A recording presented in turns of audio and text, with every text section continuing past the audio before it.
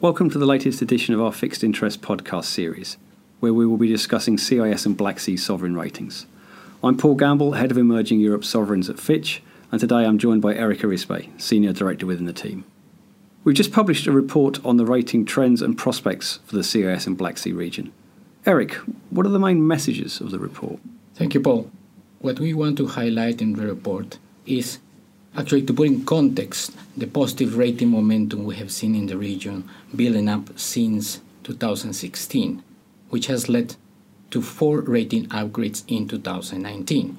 We also want to call attention to what the remaining challenges in terms of creditworthiness do we see in the region, as well as highlight the continued vulnerabilities present in this country's credit profile. In 2014-15, as you know, the region got buffeted by strong shocks derived from commodity prices, but also the fallout from the Ukraine conflict and the imposition of sanctions on Russia that led to about 4 rating downgrades, including the loss of investment grade for Azerbaijan, as well as the restructuring of Ukrainian debt in 2015. Since then, what we have seen is that the main and common theme in the region has been that sovereigns have opted to implement more sustainable and consistent policy frameworks, which has led to a slow build-up in credit momentum over the past 3 to 4 years. Now, looking ahead, what we see is that the cycle is turning, not only in terms of global growth prospects and commodity prices, but also in terms of ratings. And currently, we only have Ukraine with a positive outlook in this region. Also, remaining vulnerabilities in terms of high commodity dependence, high financial dollarization, and exposure to currency risk for government finances remain important. And if we have to highlight what a common theme is for the region in terms of credit challenges, all vulnerabilities, of course, we have to point out to weak governance, low GDP per capita, and mixed growth prospects for the region. So, taking all in all, what we will see is that rating momentum in the future is likely to slow down. There's an interesting chart in the report showing the rating performance of the region and the IMF Commodity Price Index, and it shows that these closely track each other. So can you differentiate between the cyclical and the structural improvements we're seeing in the region's creditworthiness? In a region dominated by speculative credits, of course, we cannot deny the importance of the improved external environment, and that takes a couple of forms. For instance, improved commodity prices after 2014-15, also the indirect impact of the recovery and stabilization of the Russian economy, which has benefited a few countries that have strong commercial and financial relations with Russia. But what we zero in the report is try to understand and try to convey that policy improvements in terms of central banks concentrating and focusing on reducing inflationary pressures was an important driver. Improving the flexibility of exchange rate regime was also another element in providing the region with improved macroeconomic stability, but also providing it with increased resilience to external shocks.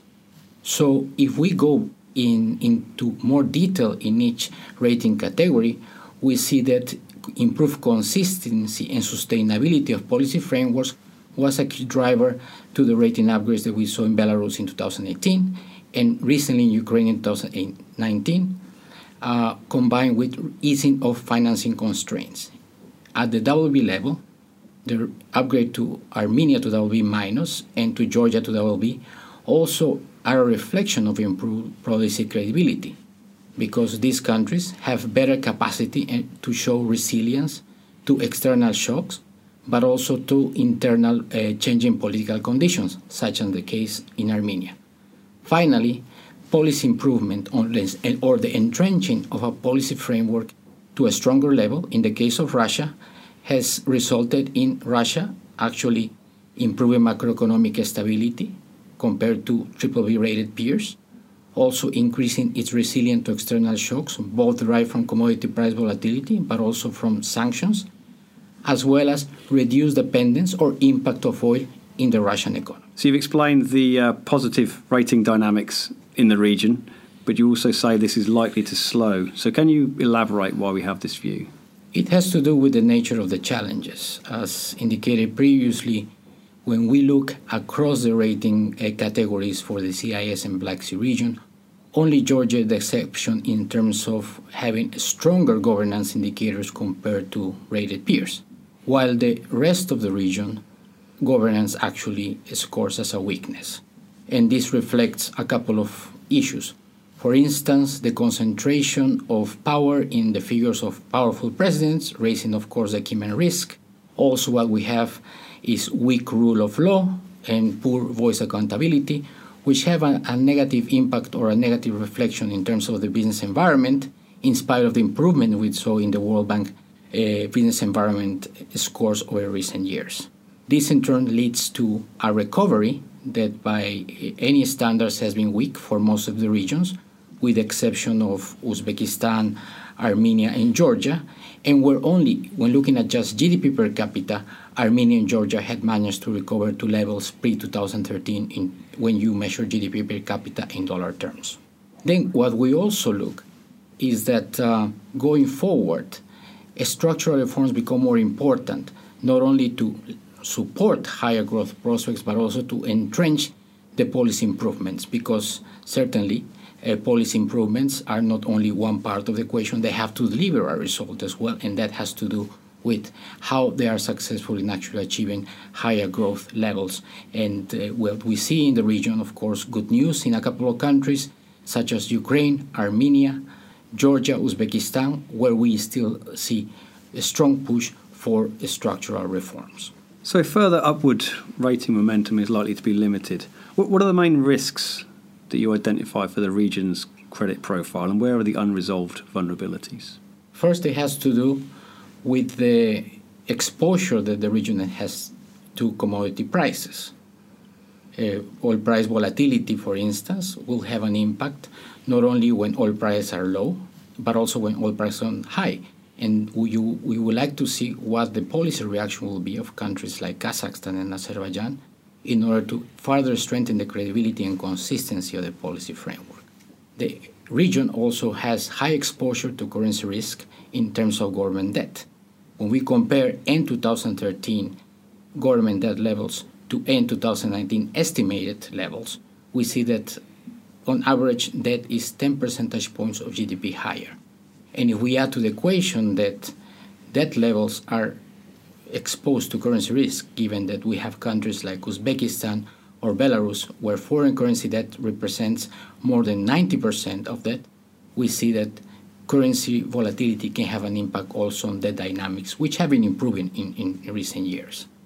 What we also highlight is that we have financial sectors that have still not fully recovered from the volatility that has that ensued from 2014-15, but also from other legacy problems. And also the financial sector has, for the most part in the region, had exposure to currency risk.